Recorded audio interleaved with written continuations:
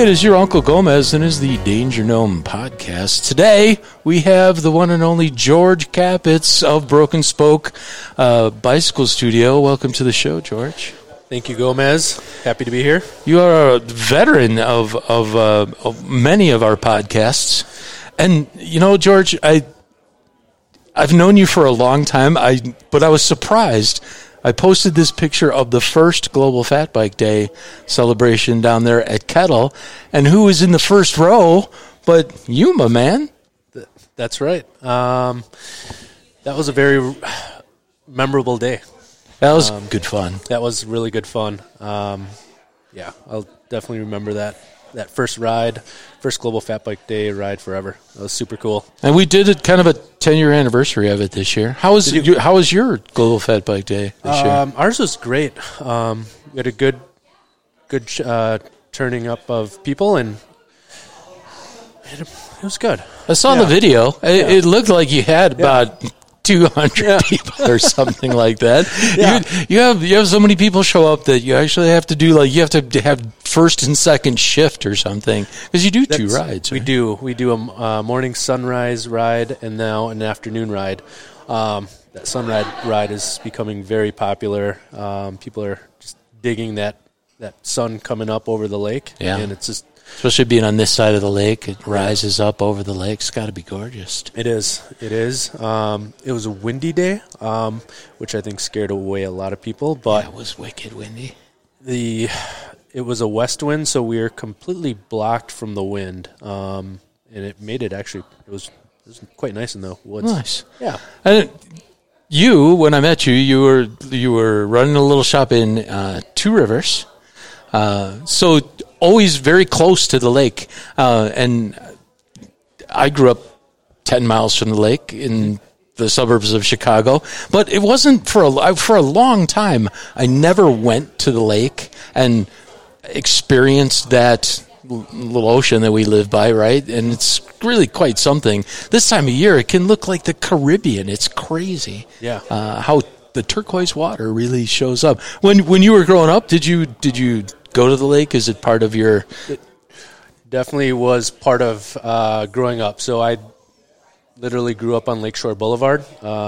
It was a bluff on the road we lived on. I could literally throw a stone out into the lake. Ah, cool. So, when Fat Bikes first came out, it was definitely on my list. Hey, I want to ride this thing down the beach. It just seemed natural. Yeah. I remember that was one of the first things that my buddy Cale went through, and we were like, we have to go. We have to put in somewhere. And Port Washington was the first place that we started to explore. Back then, we had much wider beaches, much lower lake levels. But yeah. So we're here at the Hilly Haven Golf Club, and you guys are doing a series of fat bike seminars called a Crash Course. Tell us about that. I attended tonight's thing, so we can talk a bit about that. Yeah, that idea came up. I would say, I don't know when the idea came up, but we wanted to offer courses to beginners that might have race anxiety and prepare them for the series. So we decided, hey, we don't have our first race until January. Why not put on a 4-week crash course every Tuesday to get these riders ready? And once we kind of put the content out there and explaining what it was, we got a really good return on it. Like, we have over 30 people signed up. Mm-hmm. Kind of their abilities ranging from very green, first time ever riding a fat bike, to maybe this is their first or their second, or maybe some of them their third season of riding fat bikes, but they wanted to still experience some different lessons. Maybe that's something they could still learn. And the first part was done outside on the trails, broke up into the 3 different levels, and it was just good instruction and some hard stuff. You know, that climb that you had us go up was like, oh, yeah. That was the first time I went up that climb too. And as soon as I hit it, I'm like, oh boy, like, what am I sending these very green riders up? But it was very cool. Everybody kind of tackled it, attempted it. If they didn't make it, they walked it. But I definitely saw some riders said, no, I want to try it again. And we had a few riders that didn't make it their first or second try and made it their third try. But progressed. Yeah. That's half the battle is just trying it and being allowed to fail and then getting a few tips and then blammo. Sometimes the light comes on. Absolutely. So week one was an introduction. We had about an hour of riding, and then the last hour we went over apparel, how to dress, the basics of Fat Biking 101. And then this week tonight we did about an hour and a half of riding and then the last half an hour of general maintenance to your fat bike. Right on. And I think that if shops out there, you don't want to hear this, but they should do this. This is such a good idea. It really does take people and get them. So we don't have the Seinfeld mountain bike hanging on a hook. We have like our bikes, they get ridden. And that's a happy bike that gets ridden. Absolutely. And sometimes it just takes classes like this to help progress, to prevent those bikes from just hanging up in the garage or hanging up on the wall of a apartment. And as I travel around the state and I meet riders, sometimes your name comes up, George, and I'm always like, I hope all good things. No, we really think that you're like the king of all of northeastern Wisconsin and the Wisconsin part of the UP.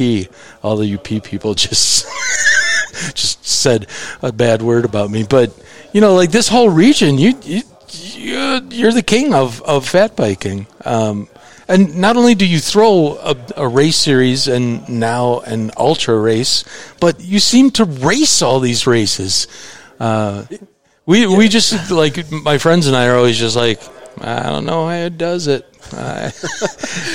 So, I mean, there's definitely a lot of behind-the-scene things that are allowing me to do that. Our crew at Broken Spoke is incredible. The employees we have, and as far as Snow Crown goes, behind the scenes, Sarah, she is amazing. Like, she does all the things I cannot do, keeping things organized, the bill paying. I just get to go out there and have fun and kind of. That's cool. And some of your guys that you've had in the shop have been there for a long time. Have any of them gone all the way back to the barn scrounging days, or not quite that far? Yeah.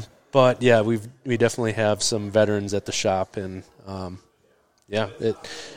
think it's been a fun, wild ride, and we just want to keep on pushing it.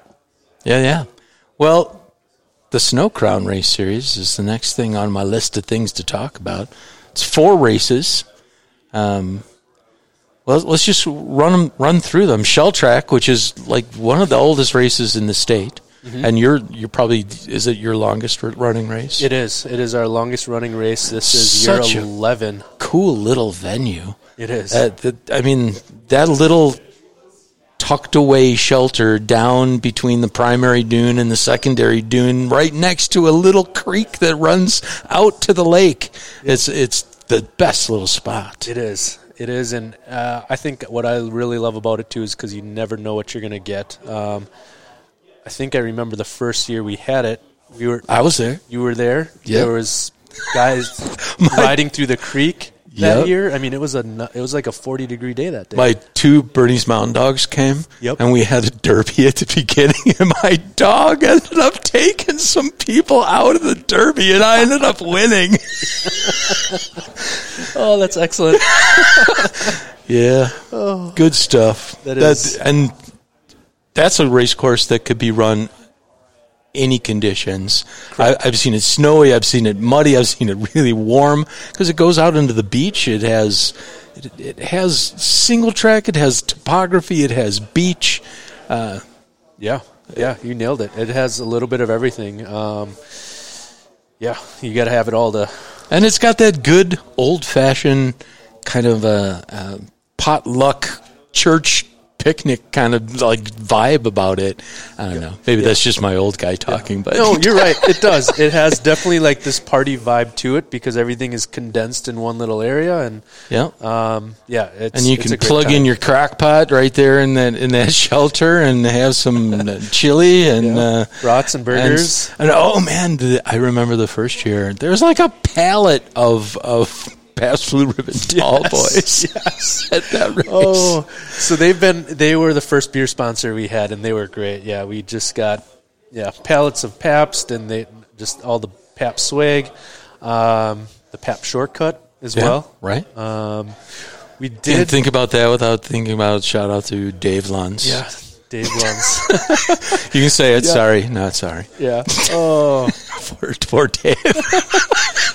if Dave's listening, we'll see him at Shell Track. He, I believe, is probably the only rider to have done every Shell Track. Wow. So this will there be you go. The 11th year. Maybe you should come up with some sort of fluorescent lime green trophy, the Dave Lunds. I like it. A lifetime achievement award or something. So that's the Shell Track, and that's not too far from Manitowoc. Right in Manitowoc. Okay, and it's on the 7th of January. Yep, on the 7th of January. A little plug to Shell Track is the city of Manitowoc. They've been very supportive. They're actually a sponsor. Cool. Because they give us the venue for free. Oh, nice. Yeah, they don't charge us. Initially, they did. But they see the benefit of bringing people from outside of the community in and being able to see the town, and they're like, "Hey, let us help you." I'm having like flashbacks to. I remember going to a bar called Capone's and kind of celebrating to the point where I think I forgot to pay for my after race dinner, and I just traipsed up. I was like, oh my God, I have to go feed my dogs. Oh my God. So, and race number 2 called Fatty Shack, and that's held right here. Yeah, right here at Hilly Haven. Cool. We're just 20 minutes south of Green Bay and just south of De Pere. Sweet.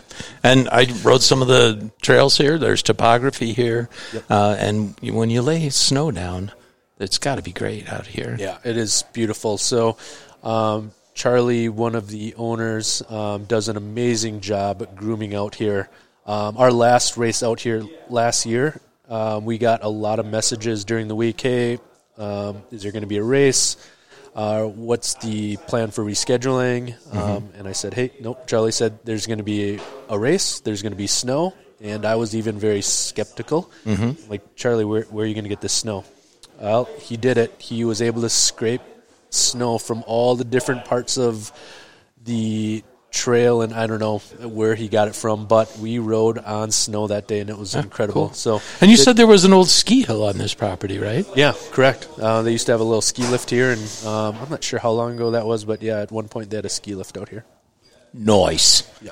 And then Fat Camp at the Reforestation Camp up there in Suamico. Yep. So that's a very has become like an instant classic. We changed the venue to nighttime because we are riding on ski trail. In the past, it's always been a conflict with skiers. They'd come out during the race and not be the happiest, like, hey, why are you guys riding on our trails? We're like, hey, we got a race going on here. It's okay. But to kind of alleviate that, we turned it into a night race and race under the ski lights. It's about a 3-mile loop. Cool. And that always kind of turns into like a roadie sprint kind of race, right? Because of the super flat skate grooming. Skate it becomes a very, very fast race. In our elite group last year, we averaged 18 miles an hour.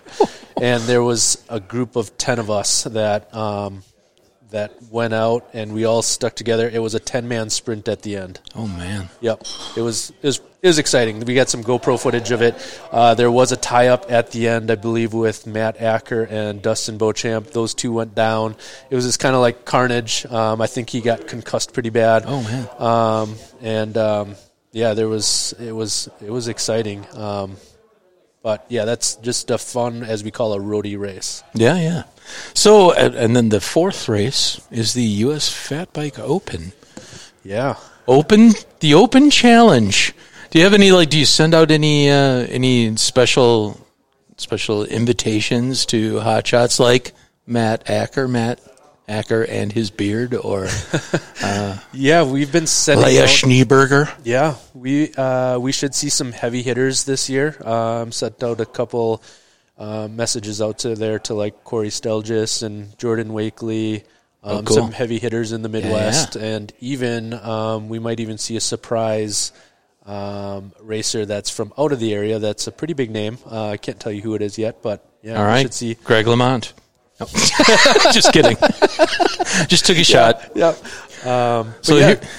here's I told you I was going to have questions to trip you up. So here's one. I'm like warning you. So I see that you went down to the huge ass race there in the suburbs of Milwaukee a couple weeks ago. So were you down there like spying on that race series? Are you gonna have Hammerschlagen in one of your races now? What'd you see? What do you think of the huge ass Carnival? I think the Huge Ass is an excellent series. They know how to make it fun. There's definitely community involvement in that. Super cool race vibes. Yeah. Yeah. I agree. I was skeptical because they came in after I was running races, and they started their race series, and it only took one visit to a very early one of their races, and I was like, oh man, they got it going on. Yeah. They really got it right on the first try. Yeah. As do, of course you do, because you're the king of fat biking in all of whatever we would call this area.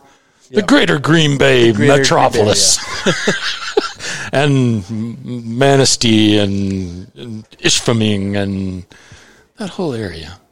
The gateway to the UP, I suppose. Yeah. Almost the UP, but really the UP. Yeah. I like Green Bay because I feel like it's a hub of the Midwest. I mean, literally it is. Like, we have Minnesota, Michigan, the UP, and Illinois below us. So we should have the fat bike, International Expo in Green Bay. Well, I have been calling Fat Bike or Green Bay the Fat Bike capital of the world. Oh, nice. Self-proclaimed Fat Bike capital of the world. Nice. All the Alaskans that listen just said really bad words. Oh, yeah. So you have something new coming up. Well, you did it last year. Yes. Like as kind of like the for the first time, but it's the Green Bay Ultra 100, which is kind of a cool thing because when I talked to you about it, I didn't really realize this, but you had said, it takes in all of the single track areas and all of the routes between all of those single track areas. So tell us about that event. Yeah, so I mean, within Green Bay, we're in a city, correct? We don't have the endless miles of trails, but what we do have are little pockets of trails. So in total, we have 6 fat bike trail systems within the Green Bay area, and I kind of thought to myself, how cool would it be to be able to tie in all the fat bike trails and ride every trail system at least one lap and ride to each one. So yeah, last year I set out as like, hey, this is a ride for me. I don't have to worry about anybody. I'm just going to go out do this solo. So Sarah dropped me off at the reforestation camp. Did one loop there. Rode a road section to the next venue called Hanisera Park. Did a lap there. Did another road section between there and Baird Creek. I stopped at a Quick Trip. Nice. Refueled and some fried chicken. Yeah. I forgot what I had. I had something ridiculous, something with a lot of salt. But nice. Believe it or not, like, I started cramping really early into that ride. And I'm like, I'm not even at the third venue, and my leg is cramping. And I'm like, I need to get in the gas station, get some food. I think I had like a Muscle Milk and some like corn nuts or something. Nice. So from there, I went to Baird Creek. So Baird Creek is a nice little hidden gem of Green Bay. That's been around for way back in the day. Yeah, probably since the 80s. Was pre-legitimate or pre-legal, and then became legal. Yeah, sometime. Yeah. So a nice hidden gem, very old school, XC, hard going, off camber stuff, rooty, 1,000 feet of elevation and about a 10-mile loop. Nice. All within the city of Green Bay. It's super cool. Like I said, a nice hidden gem. So, a lot of riders have a hard time just making one loop there. So, like, just doing that loop within the 100-mile ultra is definitely challenging. Nice. From there, I went to actually. That was my goal, was to get to the country club. I made a pit stop at Culver's. It's the beautiful thing about this Green Bay Ultra. It's not your typical ultra. I talked to Jill Martindale a little bit about like her ultra's experiences and versus she was picking my brain because it sounds like she wants to come out and try this. I'm like, this isn't your typical ultra.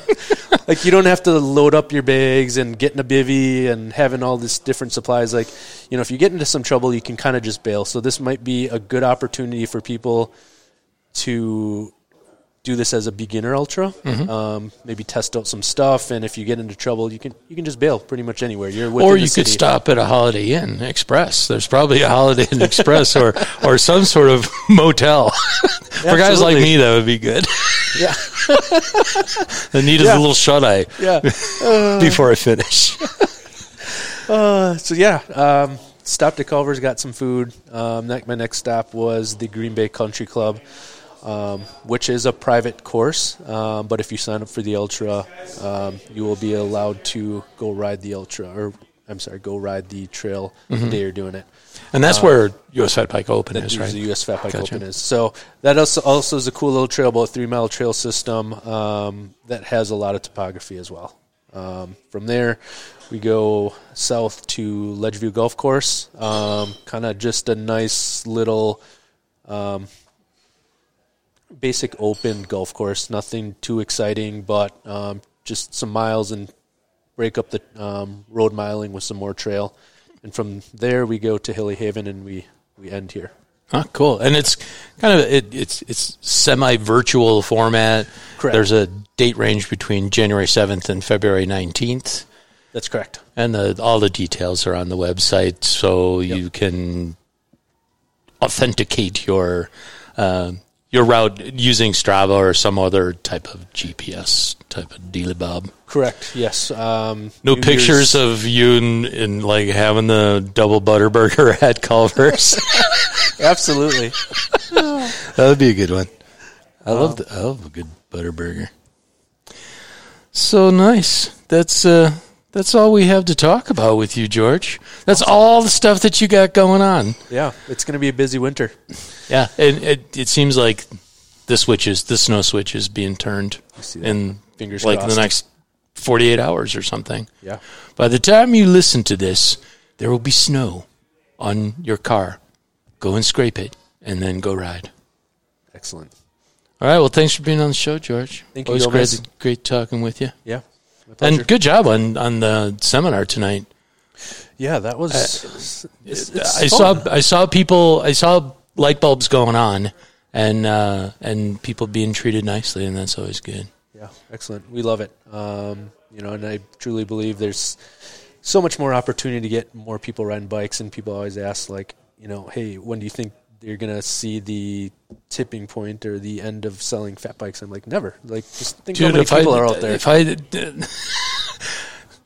Your new bike photo or new bike day stream on social media is ridiculous.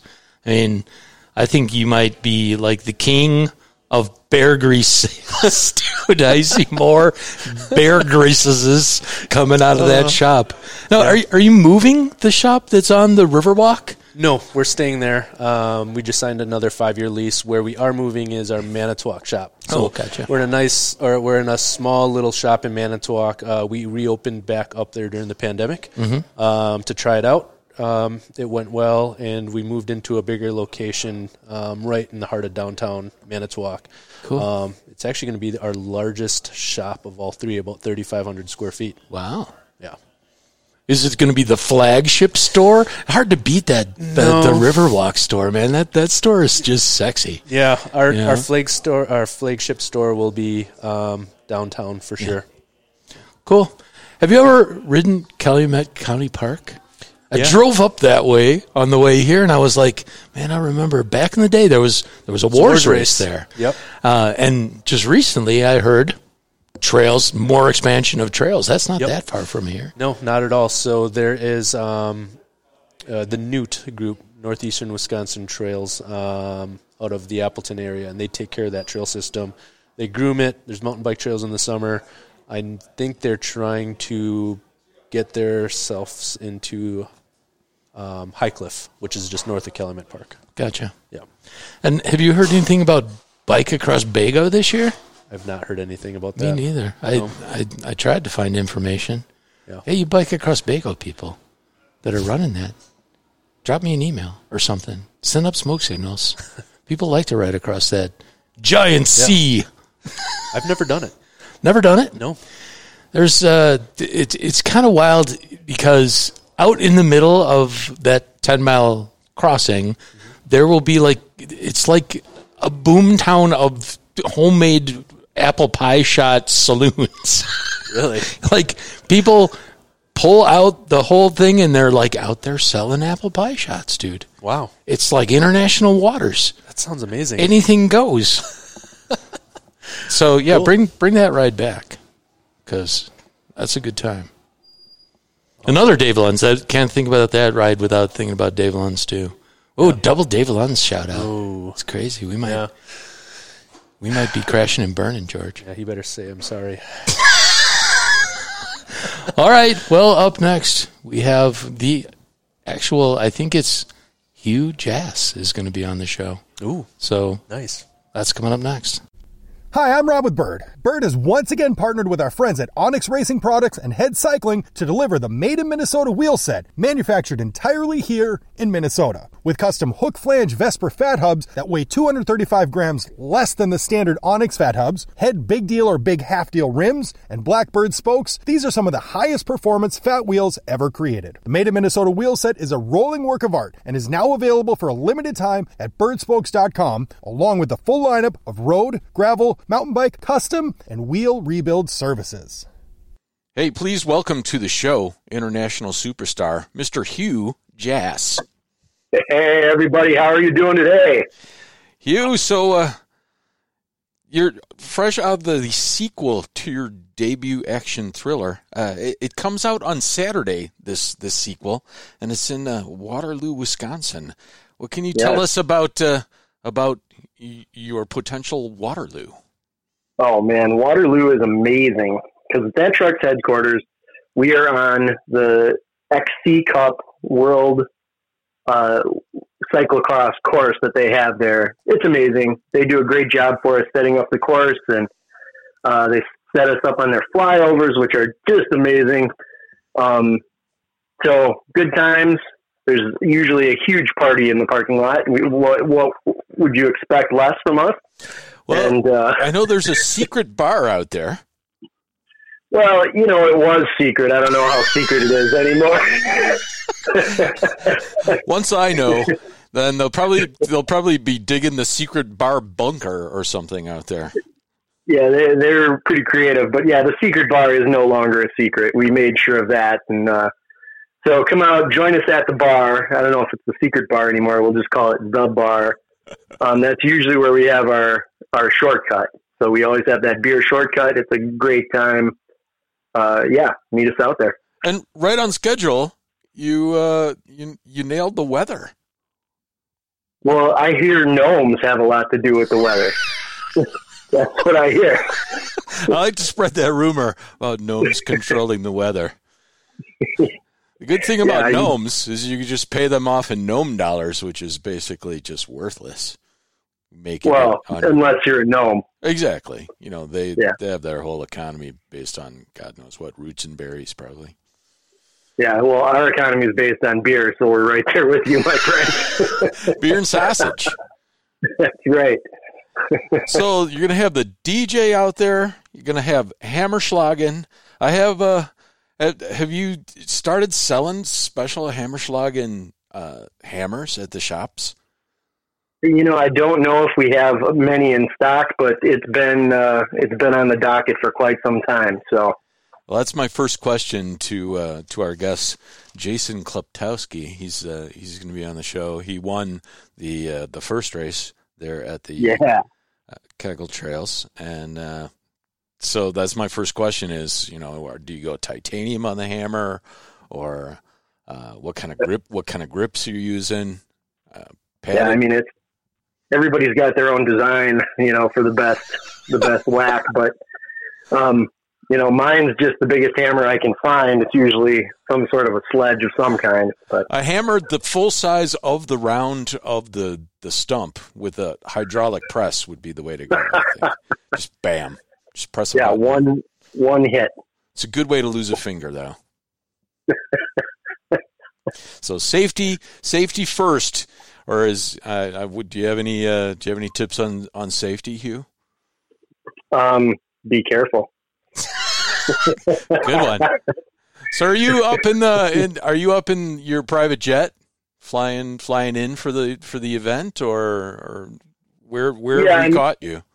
Well, I'm local. I'm not far away from Waterloo, and I'm in my it's kind of like a basement studio right now. It's I'm hiding out in the fresh snow that we just got in time for the event, getting ready for the cold weather. It's going to be quite a good time out there.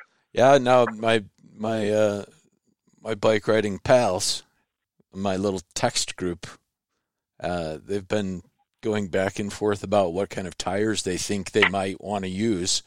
So, the studs or no studs, Hugh, what do you think? Well, I mean, if they always do a good job grooming. So if we continue with the cold weather, maybe this high humidity, there might be some need for studs.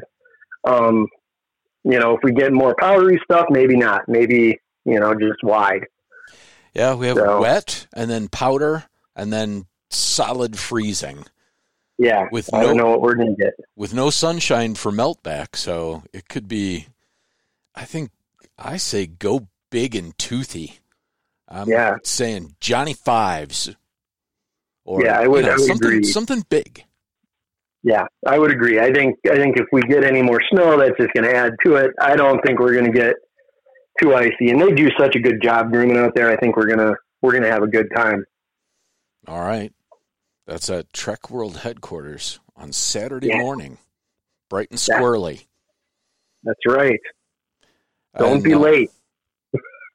I appreciate you taking the time to give us the lowdown on your new show there, the Huge Ass #2. Yes, Trek headquarters, December 17th. Be there. Indeed.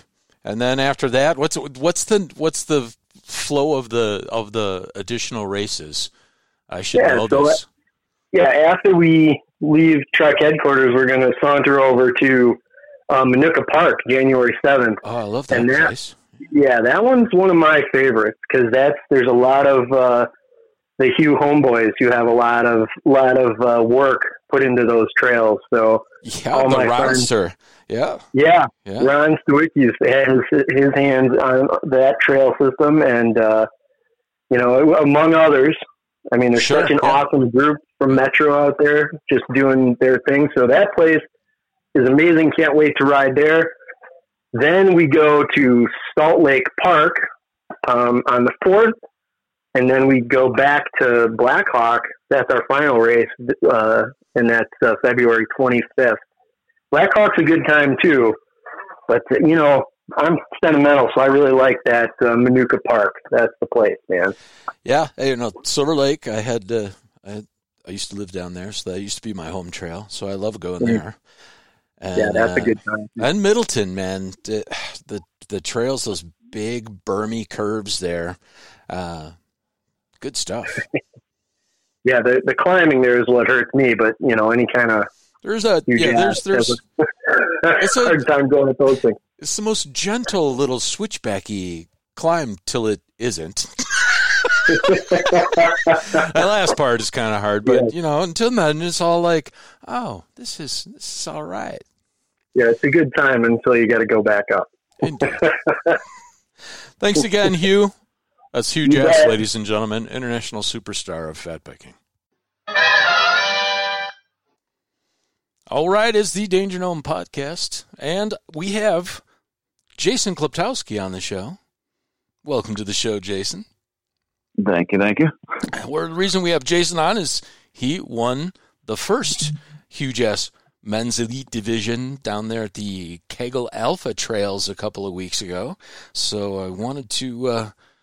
I have a burning question, a Hammerschlagen tech question. Do you have a special, a titanium hammer for Hammerschlagen?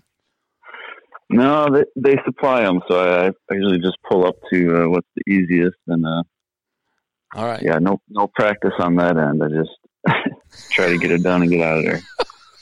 Nice. So, I guess what I'd like you to do is just kind of share your race story from. Oh, I know one thing that I wanted to ask you is I noticed from your Facebook profile is that you're a motocrosser. Is that how you come into the whole fat bike racing thing? Yeah, so that's really, I guess, what started me into mountain bike racing was, I raced motocross since I probably was like 14 or 15, and I did that for many, many years.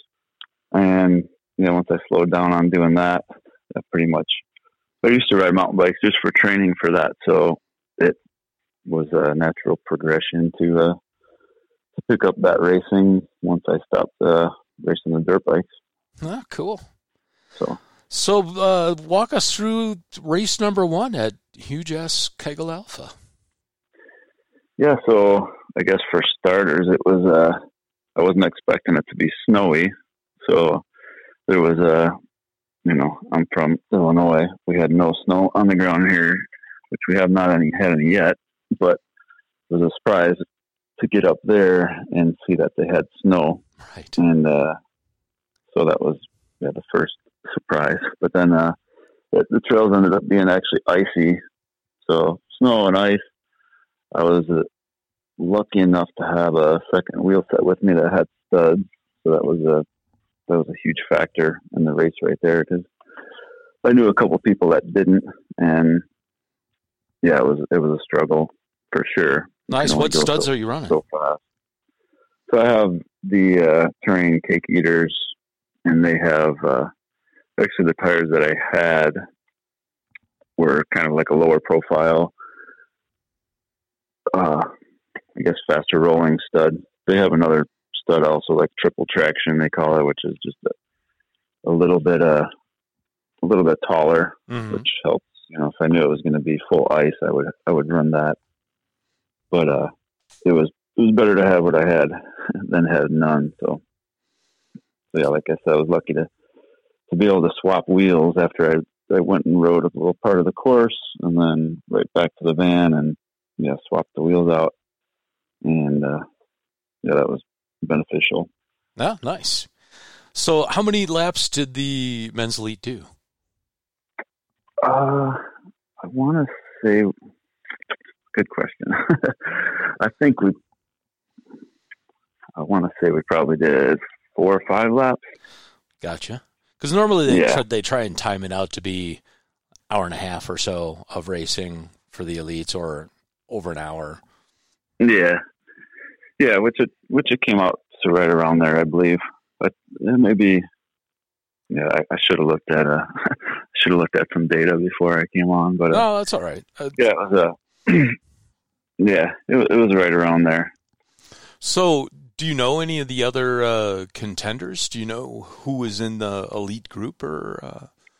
Yeah, so actually, there was a huge turnout for the first round, which was nice to see, and there was a lot of fast riders too. I know. So the guy that was leading, Patrick Dowd, I've raced him a few times before. I know he's a strong rider, and I noticed some other guys in the field Carlos Heckel, he's always strong. Oh yeah, I know Carlos. Yeah, and then I've seen Rory Jack, who is a really good rider. He's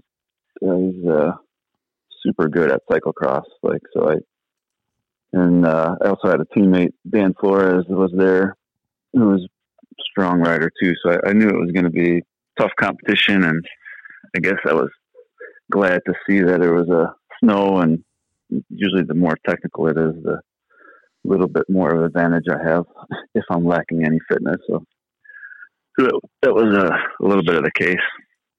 But they took off on the start. It was a pretty fast start. And with it being icy, it kind of was trying to take it easy a little bit just to feel it out. And it was kind of first time on snow this year, so it's always a little bit getting used to it. Sure. But so I was, I think, around third place for probably the first half a lap, and there was some guys going pretty good. That Pat Dowd was leading, and he had some good studs. You could tell he was the ice was not phasing him. Yeah. But so whoever was in second, I'm not sure who it was at the time, but there's Adam Rachel or Ron Stawicki, Carlos Hakel. Those are, I'm just reading off that. Right. I pulled up the data. So. Oh, the results. Yeah. So I'm not sure which one of them was if it even was one of them that was in second, but he was running pretty good. But I could tell he didn't have any studs, and it was a matter of time. And so he crashed in the corner, so kind of gave me a second place. And we probably stayed like that for a while. I had to kind of reel back in Patrick, who had got a lead out pretty good in the beginning. So I caught him, and then was kind of riding behind him for a while. We started getting to some lappers because it was technical. So I'm sure with so many people, and with it being icy, if you didn't have studs, there were some people struggling. But so we got into some lappers, and probably just past halfway, I took the lead, and I was trying to get a gap, maybe trying to use lappers to my advantage if I could, but it seemed like every time I would attack, we'd run into a pack of people that I couldn't get through too fast. So put a good effort in, and then he closed the gap back down. And for a while there, my teammate Dan was in third. And he was running really good and had no studs, so that was pretty cool. But I think it probably got the best of him eventually. Is that Dan Flores? Yeah, that was Dan Flores. Gotcha. So he's from Indiana here, and him and a couple other guys from our bikes made it up to the race, which is cool. But so he ended up, looks like he fell back a little bit. I've seen the results too. I think he got 6. But yep, he got 6. Yeah. So like I said, it was kind of a huge difference if you had studs who didn't at that course. So. Well, cool. And in the end, were you close to Patrick when you crossed the line, or because it doesn't have time gaps? Right. Yeah. Not too much timing wise, but so I think coming into the last lap, I was able to pull a little bit of a gap, and then I really put an effort in to just get by some lappers and try to get the gap to stick. And I was able to pull away and kind of come in comfortably, but he was less than a minute. So I mean, he was definitely still right there. It was a close race to the end. I remember, still being nervous that that I might run into a few lappers and it get close. Right, cool and come down to a sprint or something like that at the end, right? Yeah. So I always try to avoid that. I mean, I know it's always fun, but yeah, in the end, you want to, you're already an hour and a half in. You don't want to have to put in a. Plus, you want to do your crossing the finish line. Kiss the crucifix, cross yourself, peace sign. Yeah. Hands up, peace sign. A wheelie or something. Yeah, but That's cool. Congrats on the win, man. That's Yeah. I'm looking at the field here. I see a bunch of fast people that were in your rearview mirror there. So, Right. what's your plan for tomorrow at Waterloo? Have you raced there before? You want me to give you the full snow report, because I'm 10 miles from there right now. Oh, really? Yeah, that would be beneficial, because I'm about to go swap some tires around. Yeah, 4 inches of wet snowman making snow, really packable, wet, heavy snow right now, and we're going to probably get 2 more inches of lighter snow on top of that, and then it's going to freeze overnight. Oh, wow. And be high of 20s and overcast. So you're going to have, and it all depends on how those 2 layers of snow, whether they laminate together, right? Right. But I imagine they're going to groom tonight sometime, so that packable snow is going to pack down really good. Yeah. And then you might have some fluffy stuff on top of that, right? From whatever falls between now and Saturday morning. Yeah, that's exciting to hear. I look forward to racing on the snow there. I've raced there a few other times. I mean, it's pretty fun. They use the cyclocross course at the Trek headquarters, and so it's got the flyover, and it's got some big open flowy stuff. Yeah, sometimes they throw a cyclocross barrier in there, which I'm not a fan of.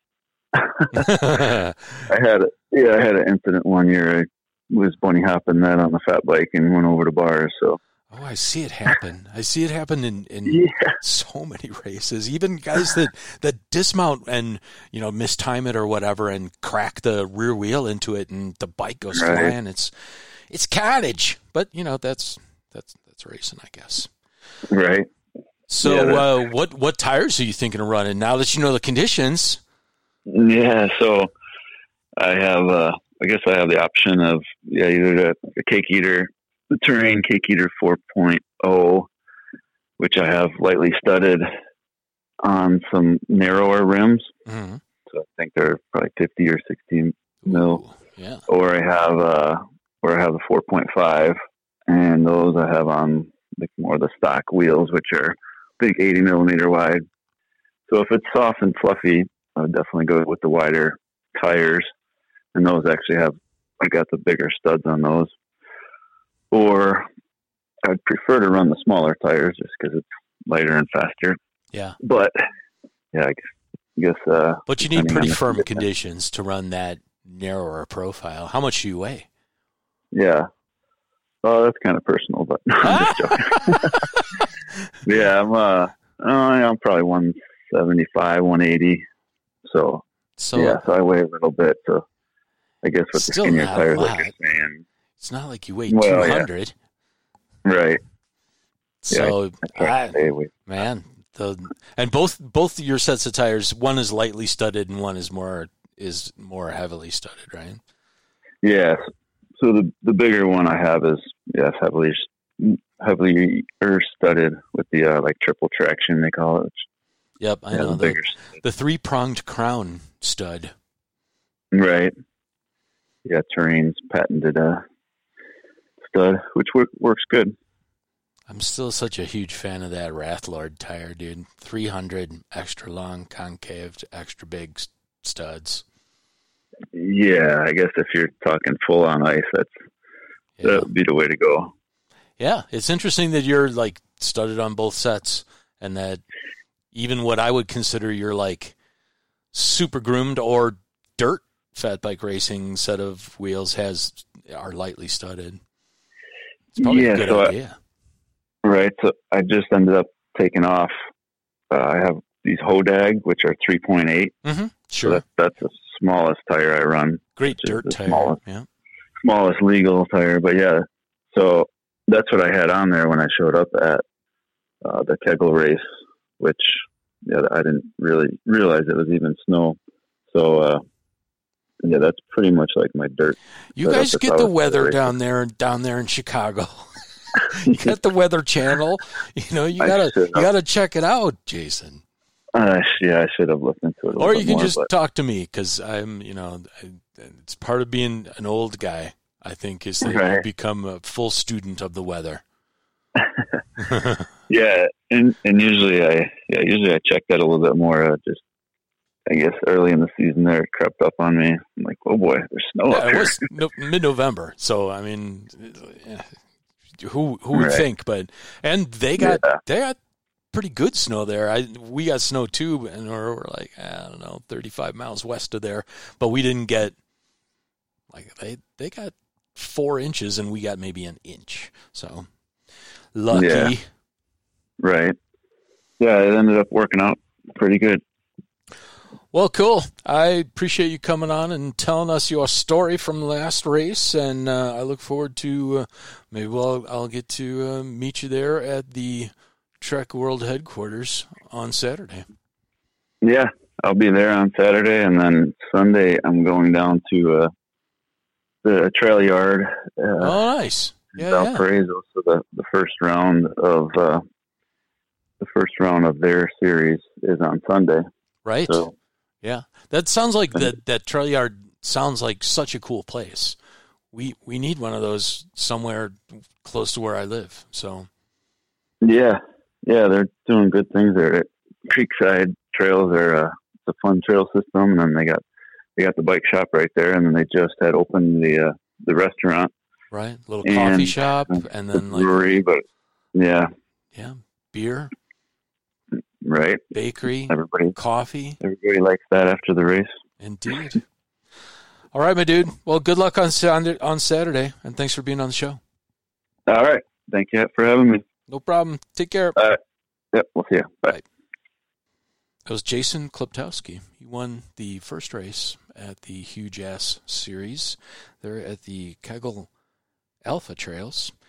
And we'll see you people out there at the race on Saturday at Trek World headquarters in Waterloo, Wisconsin.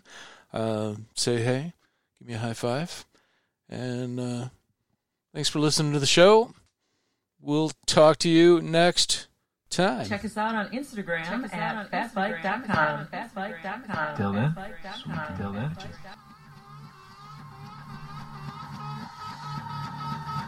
Maar Amber is ook best weer de feit, de papa kan zo heel scannen.